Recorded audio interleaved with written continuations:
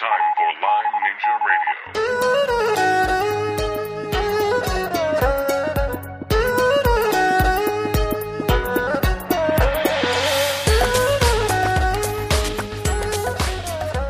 Hello and welcome back to part 3 of episode 4 of Lyme Ninja Radio, and let's get right to it. We need to get loud, and I think that's a part of the worldwide Lyme protest. You've gone from one country like America to now there is not just the Americans, there's the Europeans, there's the Australians, this is all around the world. Our voices are increasing, and we will increase to a level where they can't ignore us. But if I stopped fighting, or if I stopped, Lisa and I were like, well, let's just do the worldwide Lyme awareness and one website each. We won't do as much. Yeah, well, not as much is still a lot, but I know for me, if I couldn't do anything, talking about the suicide, and I mean, I'm an atheist. If I had to choose a religion, I would choose Buddhism, which is karma. What goes around sort of comes around. But I spent 2 years housebound. I spent 12 months of that in bed. I have 3 children. I have said to my 3 children, if I'm ever in an accident and I'm on life support, love me enough to turn that off. I choose not to live that way. There was a time where I seriously considered. I lived near the mountains, driving to the mountains and not coming home because I did not want to be a burden. I did not want. There is a difference between living and existing. Mm-hmm. When you exist, and my existence was 20 hours a day in bed. I chose. My choices were I either eat that day or I have a shower that day. I could not do anything else. If I tried to do anything else, I would fall down. There was no muscle strength. There was no energy to do anything else. I realized from my treatment in the UK, the 20 hours a day was from the brainstem inflammation. All my body had left to do was to keep my heart beating. That's why I was so chronically, it seriously crossed my mind that being dead would be better for myself and my children. I wouldn't be a burden, I consider myself lucky in the fact that the level of pain I have, which is more in the American population, because, the different species actually affect different parts of the body. So the Borrelia burgdorferi, the senso stricto American strain, is more of an arthritic pain. You have people who are losing bones. It attacks the bone. They've had hip reconstructions, knee reconstructions and things like that. So the left-hand side of my leg was, someone asked me once what the pain was like, and I'm like, well, take all the flesh off your body, off your leg, set your bone on fire, and then encase it back again. That's kind of what it was like, and nothing you can take can get rid of that pain. So, and I only had that in one leg, so I consider myself very lucky. I think a lot of the people that do take their lives are the ones, it's especially prevalent in America, where the senso stricto strain is more prevalent, and the bone pain and just the chronic pain. But it is intense to be in pain day in and day out, and a lot of people are doing this for years and years and years. So, I think that's what I want people to understand. If someone chooses that route, they don't choose it just because it's an easy way out. They choose it because they're in hell, so, and that's my thing. And with Theodore, I guess I'm fiercely protective of her, and Red Shoe Day means the world to me, as I said to Lisa, because not only, I knew Theodore as someone to talk to. We didn't communicate a lot. We mostly communicated on her page and in the groups. She was 10 years older than my daughters, so I just look at Carol and I think, this is a mum that's lost her child, that struggles so much to get through this, and, to actually have something and to have just means a heck of a lot for her, that her life meant something for Red Shoe Day. And I think it means a lot to a lot of people just to be able to acknowledge their loved one. Doesn't matter how they passed, whether, so. And I have friends who are wearing the red shoes for me, as in you know, they haven't been in the Lyme community, but because they know I've lost people from them and they're my friends, they're wearing their red shoes and respecting the fact that this means something to me. So, you know, it's kind of a way also, I think, to bring our healthier friends in and have them realize one of the things with it is, you know, and this is where, I don't know, we sometimes with getting so angry on the posts and that I try and have other people on my page, on my personal Facebook page, I try and at least do one inspirational post each day, you know, and say to people, one of my you know, she's in Italy. She's like, oh, you always post hell, you know, because I said to her, I'm a Miss Pollyanna. I'm always looking to the positive, as Lisa is, you know. And I'll post something and she'll be like, oh, do I have to smile today? I'm like, yes, you do. Get off my page. You know, it's constantly, and I think Lisa does the same thing. She has silly questions on her page. This is how we, even when you're not talking to people, try not to bring doom and gloom and try and raise awareness in ways where people and the general public want to become involved or at least acknowledge it rather than being angry and shouting about the unfairness of the situation, because life's unfair, let's face it. You know, life's a bitch. In any way, shape or form. You know, someone could have just lost their job. It's not just unfair to Lyme people. You know, life is. So if we can get people to sort of go, look at it in different ways, then we can actually have healthy people help us in our, you know, help us get the word out there. Lyme's not the only invisible illness, and that's another thing with Red Shoe Day. We're trying to bring together, unfortunately, within the Lyme world, you do have a few people that go, ME is Lyme or CFS is Lyme or fibromyalgia is Lyme. So you've got these people going, you know, if someone comes up with fibromyalgia, they can go, you don't have fibromyalgia, you have Lyme disease, go and get tested for it, rah, rah, you know, so they can get quite. So one thing we're trying to do, Lisa and I have both agreed, and Lisa's contacted some of her friends, Frankie and Joni in the invisible illness community. We're trying to bring together the ME, CFS, the whole invisible illness community and say, this is for invisible illnesses. And I did up on the page, on Red Shoe Day page, I did up what do you call that? Example? Not an example, a description of invisible illnesses. So we can say, this is not about labels. Invisible illness is basically those that are ignored by proper research and treatment. So, you know, we'll get so much more if we all, you know, work together and down the track eventually. And when I go over I'll be spending Red Shoe Day with Carol, Theodore's mum and her brother. And when I go over there, we'll be looking at further down the track doing a foundation and trying to, you know. And Worldwide Lyme Borreliosis Association, I just founded that in Australia, and hopefully once we get that, I said to Lisa, we have to do it step by step. So we've just gone to we've put the paperwork in for an official incorporation. Congratulations.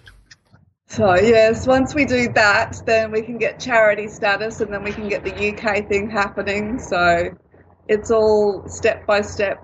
We have to do it. And, of course, Lisa and I are novices, so we're not sure if we're doing it in the right steps, but we'll get there. One step at a time. Yes. We've come pretty far. I think it's the first website that's an international Lyme website that I know of. You know, what we have on our website is no matter what country you're in, you can go there and click on it, and it will tell you what support groups are in your country or what websites are relevant to your country. So, and we're working with Lyme activists from all over the world, so they can send us the information and we can keep it updated for them in each country, so that if there's an event going on in their country or, you know, any kind of like support, you know, that we can help them find, we just list it on our website. So if somebody like just finds out, I think I have Lyme disease, but I have no idea where to go, and, you know, in Brazil, they can click on Brazil and it's going to tell them, you know, websites relevant for their country and support groups and, you know, anything relative to Brazil, you know. So that's what we're hoping, is just to offer international support. Yeah, I think that's wonderful. Just speaking to Lyme support group leader, and the group is unaffiliated with anything unofficial. And I think there are a lot of these grassroots and bootstrap groups out there, and to have a clearinghouse would just be phenomenal. So I'll encourage people to send their information along. Yeah, we're just trying to support everybody. Like we're, that's what we're hoping, is that just globally anybody, they'll have like a one-stop place, where they can go to find, we'll list the support groups and we'll list that, and then they can, then get that information. Just to begin, right? Yeah. Yeah. Well, it come out last year. Was it only last year? When we started working on the Worldwide Lyme Protest with Charlotte, we started doing a lot of those different ones, and a lot of the questions on the pages were posted onto the Worldwide Lyme page was, where do I get help here? Where do I get help there? Where do I get help here?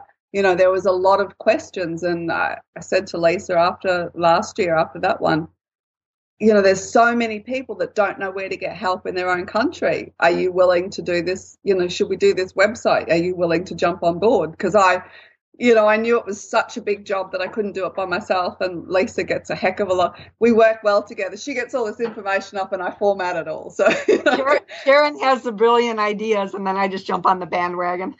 No, it's not how it works. She gets all, we sort of, I'm like, are you going to join me with this? And she's like, yes. And I'm like, cool, right, let's do it. And so we founded it. Because this woman can get so much information up, but then I just go through and I format it, and I make it all pretty, and then go and make sure we haven't missed anything. And that's perfect. So we do work well together. And I say to her, hope you don't mind, I've changed this around. She's like, I've got Lyme braid. I don't even know if you changed it. I changed. I'm glad she does all that stuff. I like to put the information on there, and she makes it all pretty. Perfect. So we work that way. So Red Shoe. Oh, we go back to Red Shoe Day. So Red Shoe Day will. We're looking at. We hadn't sort of. We talk about the different things, but we'll probably on the 25th also have. It's a question where we try and work out: are we going to dilute it if we have, like, we've got the Facebook event page? Do we then have a blog up on the website where people can list their messages as well? But is that going to dilute what's going to happen down here? We could do what we did for Theta's Red Candle Day and have everybody post everything on the event, and then we could copy it all over to the website so that there's like a permanent place. That's up to you, because the blog idea is really cute too. So I'm talking with that. I think either one would be okay. See, I don't know at all. She has the good ideas, and I'm so wishy-washy. No, I think it's a legitimate question. The truth is, you don't know until you do it, and you would hate to lose the impact of it by having things kind of spread out. Yeah. And that's it. And because Lisa's, even though she says she's wishy-washy, I don't know how she does it. There's two of her or something. But in Candle Day. I am Gemini. Within a day, all the pictures have gone from Facebook to the website. I'm like, how the heck did you do that so fast? I'm OCD. I'm OCD. Once I start a project, like, I will sit there if it takes me 10 hours until I finish it. I can't sleep until it's done. So then I'll go through and I say to Lisa, I know you're the same way. You've got all these pictures up there. Okay, all I'm going to do is there's, 3 or 4 of them are from her mum and her dad and her boyfriend. So I want to take them out and put them up the top so people, and, I write the airy-fairy discussions. I make it pretty. She does the work. So Karen never does, gives herself enough credit, because she does, so much. She just, I'll be talking to her and it'll be 4 a.m. her time. And she'll say, okay, I have to go to bed because I have a medical license exam in an hour. And then 3 hours later, she's taken the exam and she's still on Facebook working on our website. I don't think she sleeps.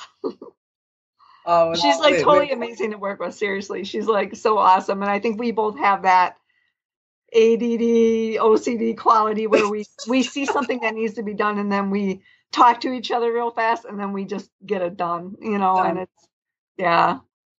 And it is. I think it's a mutual love And we have fun doing it. Like, we can joke around and we'll call each other, and our phone calls go from so-and-so passed away to how's your boyfriend doing to, like, it's like we can just jump around and talk about absolutely anything.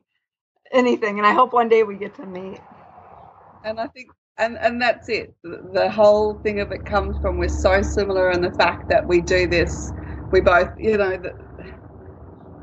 there is a lot of similarities out. We both have 3 kids. We both, love our kids to bits. All of this is about, the fact that we want to for our, kids and grandkids, which I don't have any yet. Lisa now has one. But yeah, our lives are so similar on the same path. The next generation facing this, and it's about helping people. And we're both crazy. You've got to be crazy, I mean, I was crazy enough once to let an acupuncturist put, needles in my face. Never before had I gone to acupuncture. When I got Bell's palsy from the Lyme, so that was my first experience of acupuncture. So I did find it worked, but didn't know at the time it was Lyme. But yeah, so I don't know. I think we work well together because we have the same, within Lyme world there are so many egos, even within activism, even with those that say they want, Lyme recognized. We're all human. Oh, it's like, and I guess that's where we go together well, because we have a laugh, we have a joke, but ultimately we work with anyone, even if they're, even if they are horrid. Well, I'll be curious to say what you say about me after the call's over. My God, why did we agree to this interview? I was so nervous about this for a week. Good luck with that. And we have been talking now for an hour, 15 minutes. I'm not going to include all of the conversation, as let's hope not. it's just too long. So hopefully I'll get all the good parts. I would love to do this interview in about another year. Sure. And make it maybe an annual event, because I'm going to be around doing this. Awesome. Well, I think that's the only way we're going to beat this is the voices. I mean, I say to a lot of people, what some of the Australians don't realise is that, we're sort of where America is. You've got your states that do recognise it. You've got some of the states that do recognise it. You've got a heck of a lot of states that don't recognise it. So we're kind of in that position here in Australia. We need it recognised. We need to have it acknowledged that you can get it here. But unfortunately, a lot of Australians think that once we get that recognition, we'll be okay. They kind of don't really. They haven't got the politics of it, where once we get that recognition, our next fight is with the IDSA. The IDSA controls those treatment guidelines right around the world. They also control the testing guidelines. I did a counterpoint argument. I'm not sure if you got a chance to read any of my research on the website, but my counterpoint argument was that in Australia, for some reason, the Australian government decides to go with the CDC guidelines and test according to what CDC says, which is to follow the Western blot criteria of America, which is 5. You need 5 bands to be positive. Right. Whereas European guidelines state 1 or 2 bands and you're positive. So right. Why are we following CDC criteria when all of our animals were imported from Europe? So we still have a lot of problems to go with the testing, and then we still have a lot of problems to go with the treatment. So, we're a long way, and that's where I think in a lot of people, so even in Europe, I mean, Germany, they know there's close to 1 million cases there each. Well, that's what there's so many cases over there, but they're stuck on the IDSA guidelines. As well. Everywhere. Yeah. Everywhere is the IDSA 6-week guidelines. I mean, even some people thought when I went to the UK for treatment, you go to the UK for treatment, that must be a good thing because they can do however long they want. No, they're a private clinic. The UK still has problems because they can only get, according to their NHS, you can only get 6 weeks treatment. I've read paperwork or research articles which show that it's in all the animals in the London parks, but they can't make that public because that would affect their tourism. God forbid you have less tourism, And people go on holidays, and they, you know, some friends just went to Germany for treatment, and they go to see Europe for a little bit afterwards, and they're posting all these pictures of squirrels, and I'm like, stay away from the squirrels. You know, you really.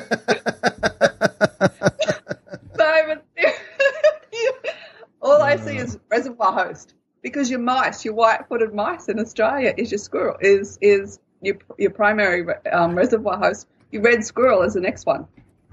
You know, the squirrels carry Lyme disease. Right. They're all cute squirrels. No. Right. Well, disease. It's right. It's not it's probably not avoidable, but if we can get the recognition and just get the antibiotics early, it doesn't have to be devastating. And then you don't have to deal with what you ladies have dealt with. I was bit about 10 years ago. Quite a ways from my home, but I was visiting friends about an hour and a half away, actually 2.5 hours away, and felt terrible. I did a workout afterwards, and just the combination of too much working out and being a little bit sick, I had all the flu symptoms, and I had never felt the flu like this one. And then about 3 days in, I got the bullseye rash. And the funny thing about that, so my wife had done some public relations work in public health. So she had heard about Lyme disease, and we had talked about it, and, you know, just knew about the rash. So I saw the rash and I instantly felt better, which is a strange thing, but I was just so relieved to know what it was. So I can't imagine from your point of view going all those years and not knowing what it is. So I felt better, went to the ER, and thank goodness the ER doc said, okay, here's a couple weeks of antibiotics. Now, I didn't know anything about 2 weeks versus 6 weeks and all this other stuff, but I was young enough and healthy enough that turned the tide. And maybe I have some chronic issues here and there that you could chalk up to Lyme, but for the most part, you know, I dodged the bullet big time. And when they finally got the test results, of course, they were negative, right? But at that point, it didn't matter. Yeah, because a bullseye rash is 100% diagnostic, you know, of Lyme disease. But right there, that proves how inaccurate the tests are, that you had a bullseye rash and still had a negative test. Yeah. And that's it. And I guess for me, I mean, I was diagnosed, I self-diagnosed 2010, and that was Bell's palsy in 2009. And unfortunately, I had a trainee doctor who had kept me on steroids for 4 months. Oh, no. Yeah, so she put me into a world of hell. Oh. But, so because then she sort of went, oh, you've been on them for too long, and she took me off them. So she also induced adrenal insufficiency. So I went from studying, I went from 18 hours a day studying, working, 3 kids, dancing, to I'm still at the point where I can't, I'd love to be able to dance and listen to music. I'd love to be able to. I have severe noise and sound. Like I can't be in public. But, I mean, I'm doing better. 2 years ago, this conversation would never have been, 2 years ago I couldn't talk for more than 5 minutes. So I am doing much better, but she took me to a world which I didn't know existed. But I am a believer that things happen for a reason. If she hadn't have given me the steroids for 4 months, I may have just thought the Bell's palsy was due to the minor car accident that I had, which I did originally.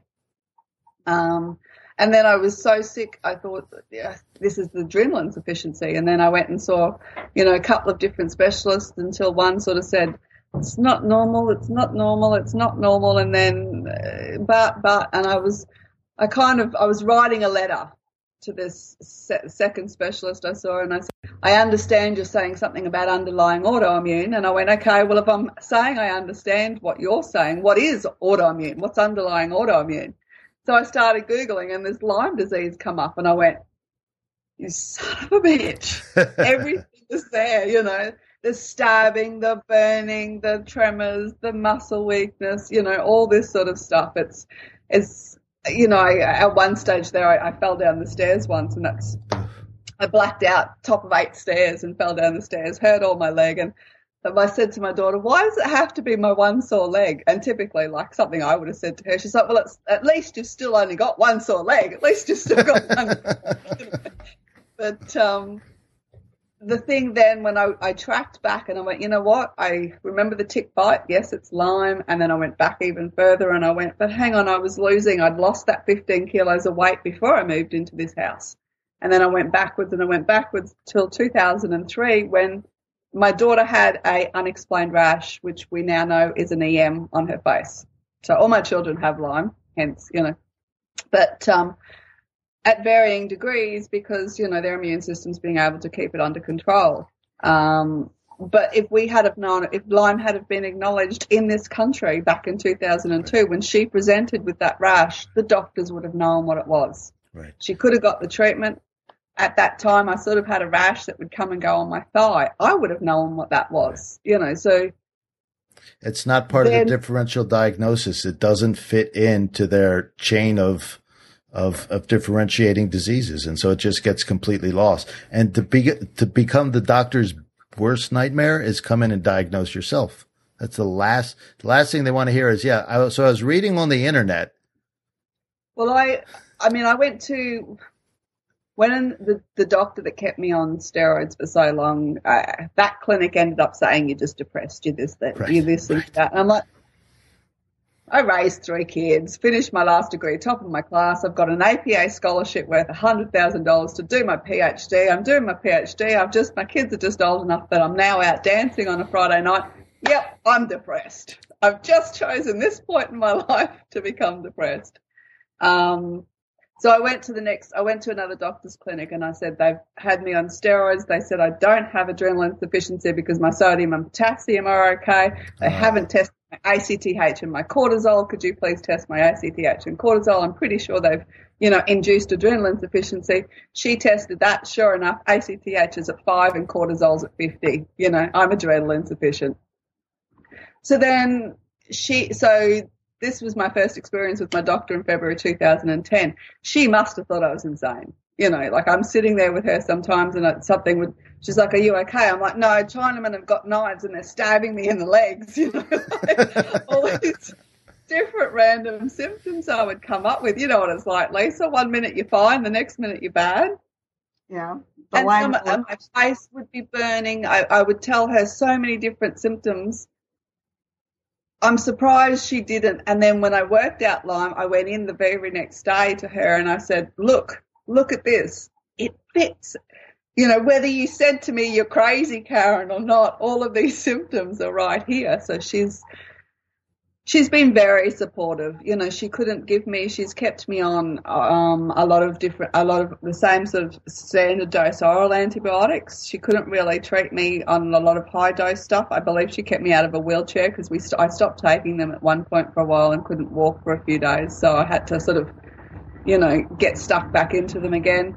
But because she was prepared to give them to me at a standard dose, even though there's no Lyme in Australia, she treated me for different this or different that. I had this infection 1 week or this infection the other week. So, I seriously, from stopping them and what happened, she kept me above board. It cost me my 21-year-old daughter at the time, she was 21, took out a $15,000 loan and my father gave me $20,000. So I went overseas for the treatment, which got me, before I went, couldn't leave the house. I couldn't walk more than 100 meters and I could barely talk most days. So $40,000 gave me my life back. But, why should we have to, I don't talk about a lot in the Australian Lyme support groups unless someone inboxes me and said, what do you do? Because not a lot of people can afford that sort of treatment. Right. Right. I was lucky that I had family that could support that treatment. Right.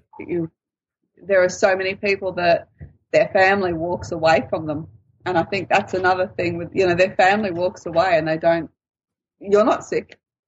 Lyme, the government tells us that that's a lot we face here in Australia.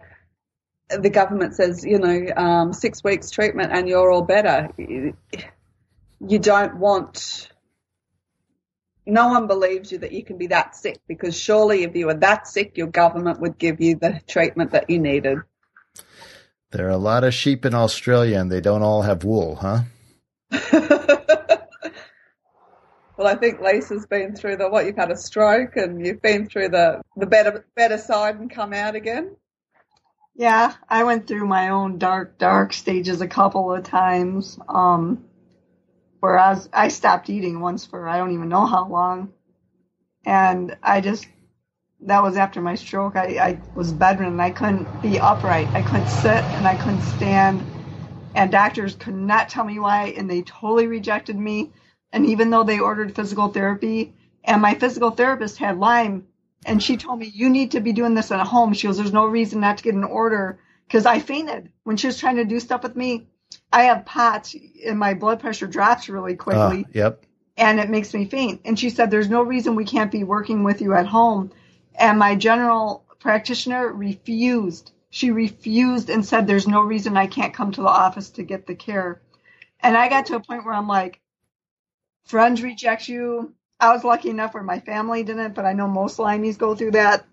It's so isolating and rejecting this disease, But I was like, doctors can't help me. And I just went through a 5-month period of just laying in bed staring at the walls. Like I wouldn't eat. I wouldn't shower. I wouldn't brush my teeth. I just lay there waiting and trying to die. Yeah. Like I had kids. My kids were still young at that time. So I couldn't do anything that was going to traumatize them. But I thought if I just slowly died. And so I was trying not to eat. And like my oldest daughter was already up at college. My son was busy in school. My youngest daughter started to notice. I got pretty skinny and stuff. And she started like leaving sandwiches by my bed and doing all these little things because she could see what was happening, whereas nobody else did around me. My family, they're busy in their lives. I don't think anybody ever once like came to check on me or anything. My husband at the time, he was at work, and then after work, he'd go and take care of 2 terminally ill friends he had that had cancer. Because cancer gets, a different, whatever you want to say, than Lyme. And so It's like he would go take care of them, and I'd just lay at home like I couldn't get up to pee by myself. I had a bucket, like a little garbage can on the side of my bed for me that I would go in.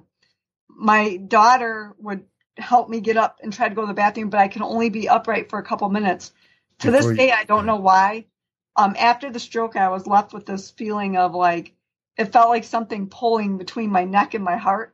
And every time I tried to sit or stand, I would get this pain and tension between my neck and my heart would start racing so bad, I'd collapse.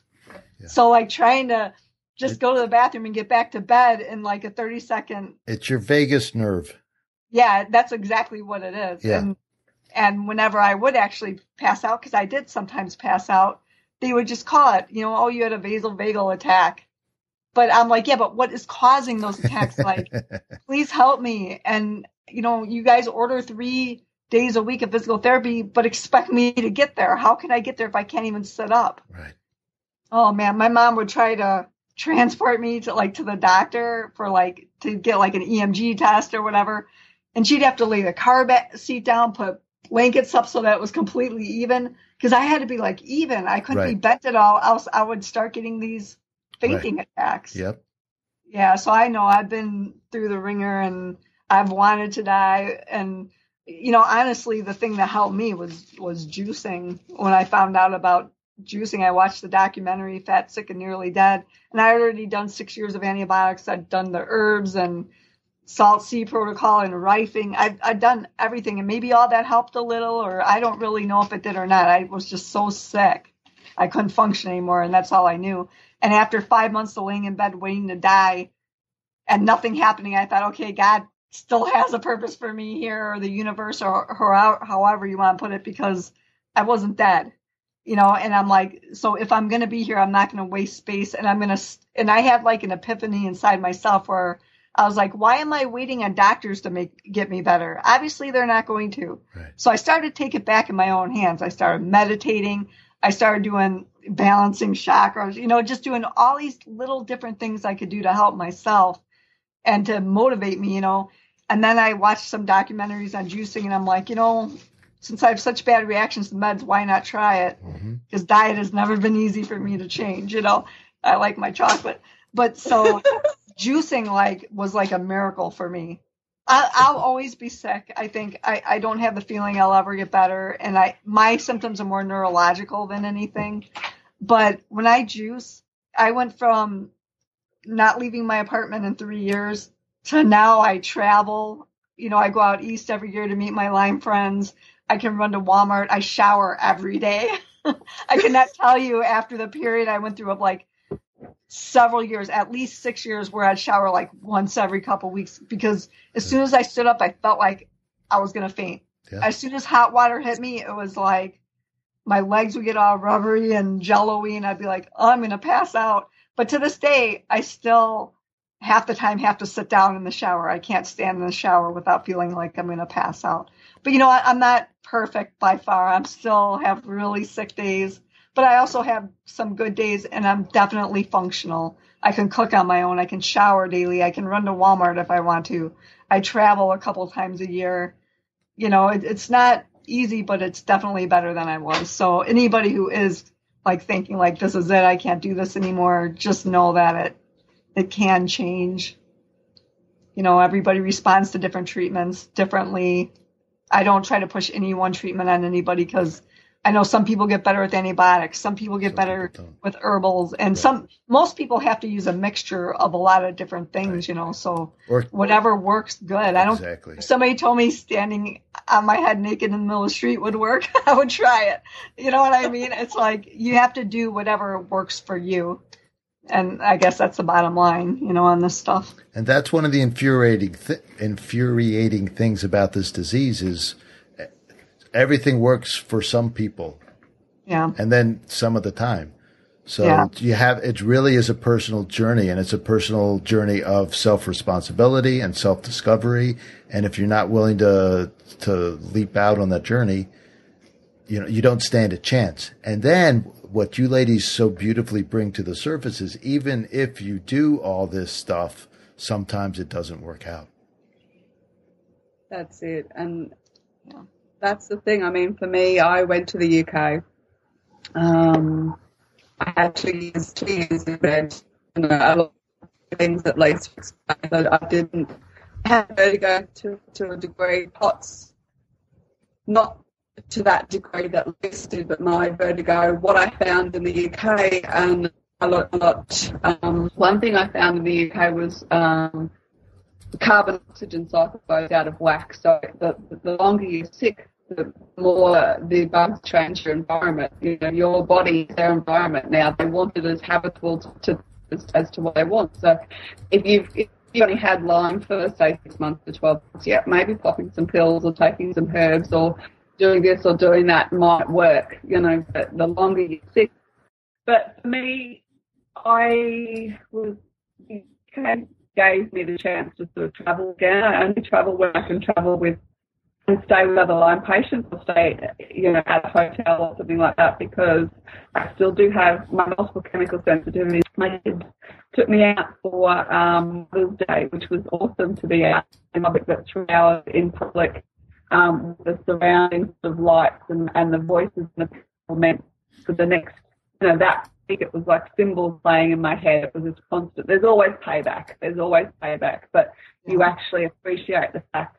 I wouldn't give up that 3 hours out and about for Mother's Day for the world, but it meant for the 3 or 4 days after, there was, my head was like it was underwater and was banging these cymbals, the constant noise in the head, but previously, I couldn't have been able to do that, so I'm grateful for the fact that I can now do that. It's been so lovely to talk to you, ladies. Lisa. Yeah, thank you so much for doing this interview. That's awesome. Yeah, I appreciate you taking so much time out of your very busy days and to help somebody who's just getting started in the Lyme community. And I hope to be able to repay your kindness someday.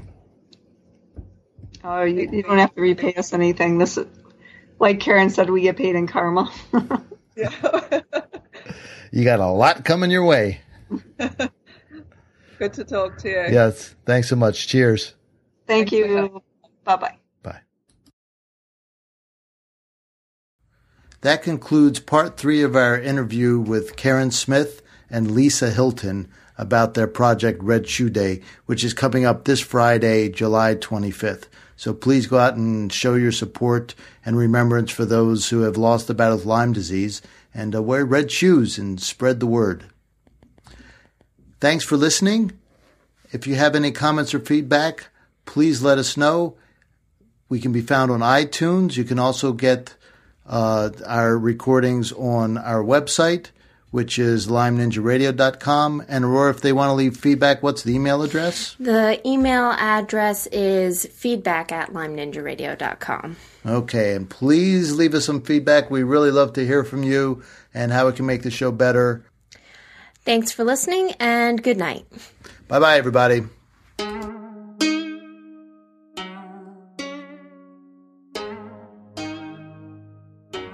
Lyme Ninja Radio is a purely public broadcast and is not intended to be personalized medical advice for any individual's specific situation. Each individual's medical situation is unique, and Lyme Ninja Radio should not be relied upon and or considered as personalized medical advice. Lyme Ninja Radio is not licensed to render medical advice and should be considered simply the public opinion of Lyme Ninja Radio and its guests. Recommendations on specific treatment options are not intended to address any listener's particular medical situation. As always, contact your physician before considering any new treatment.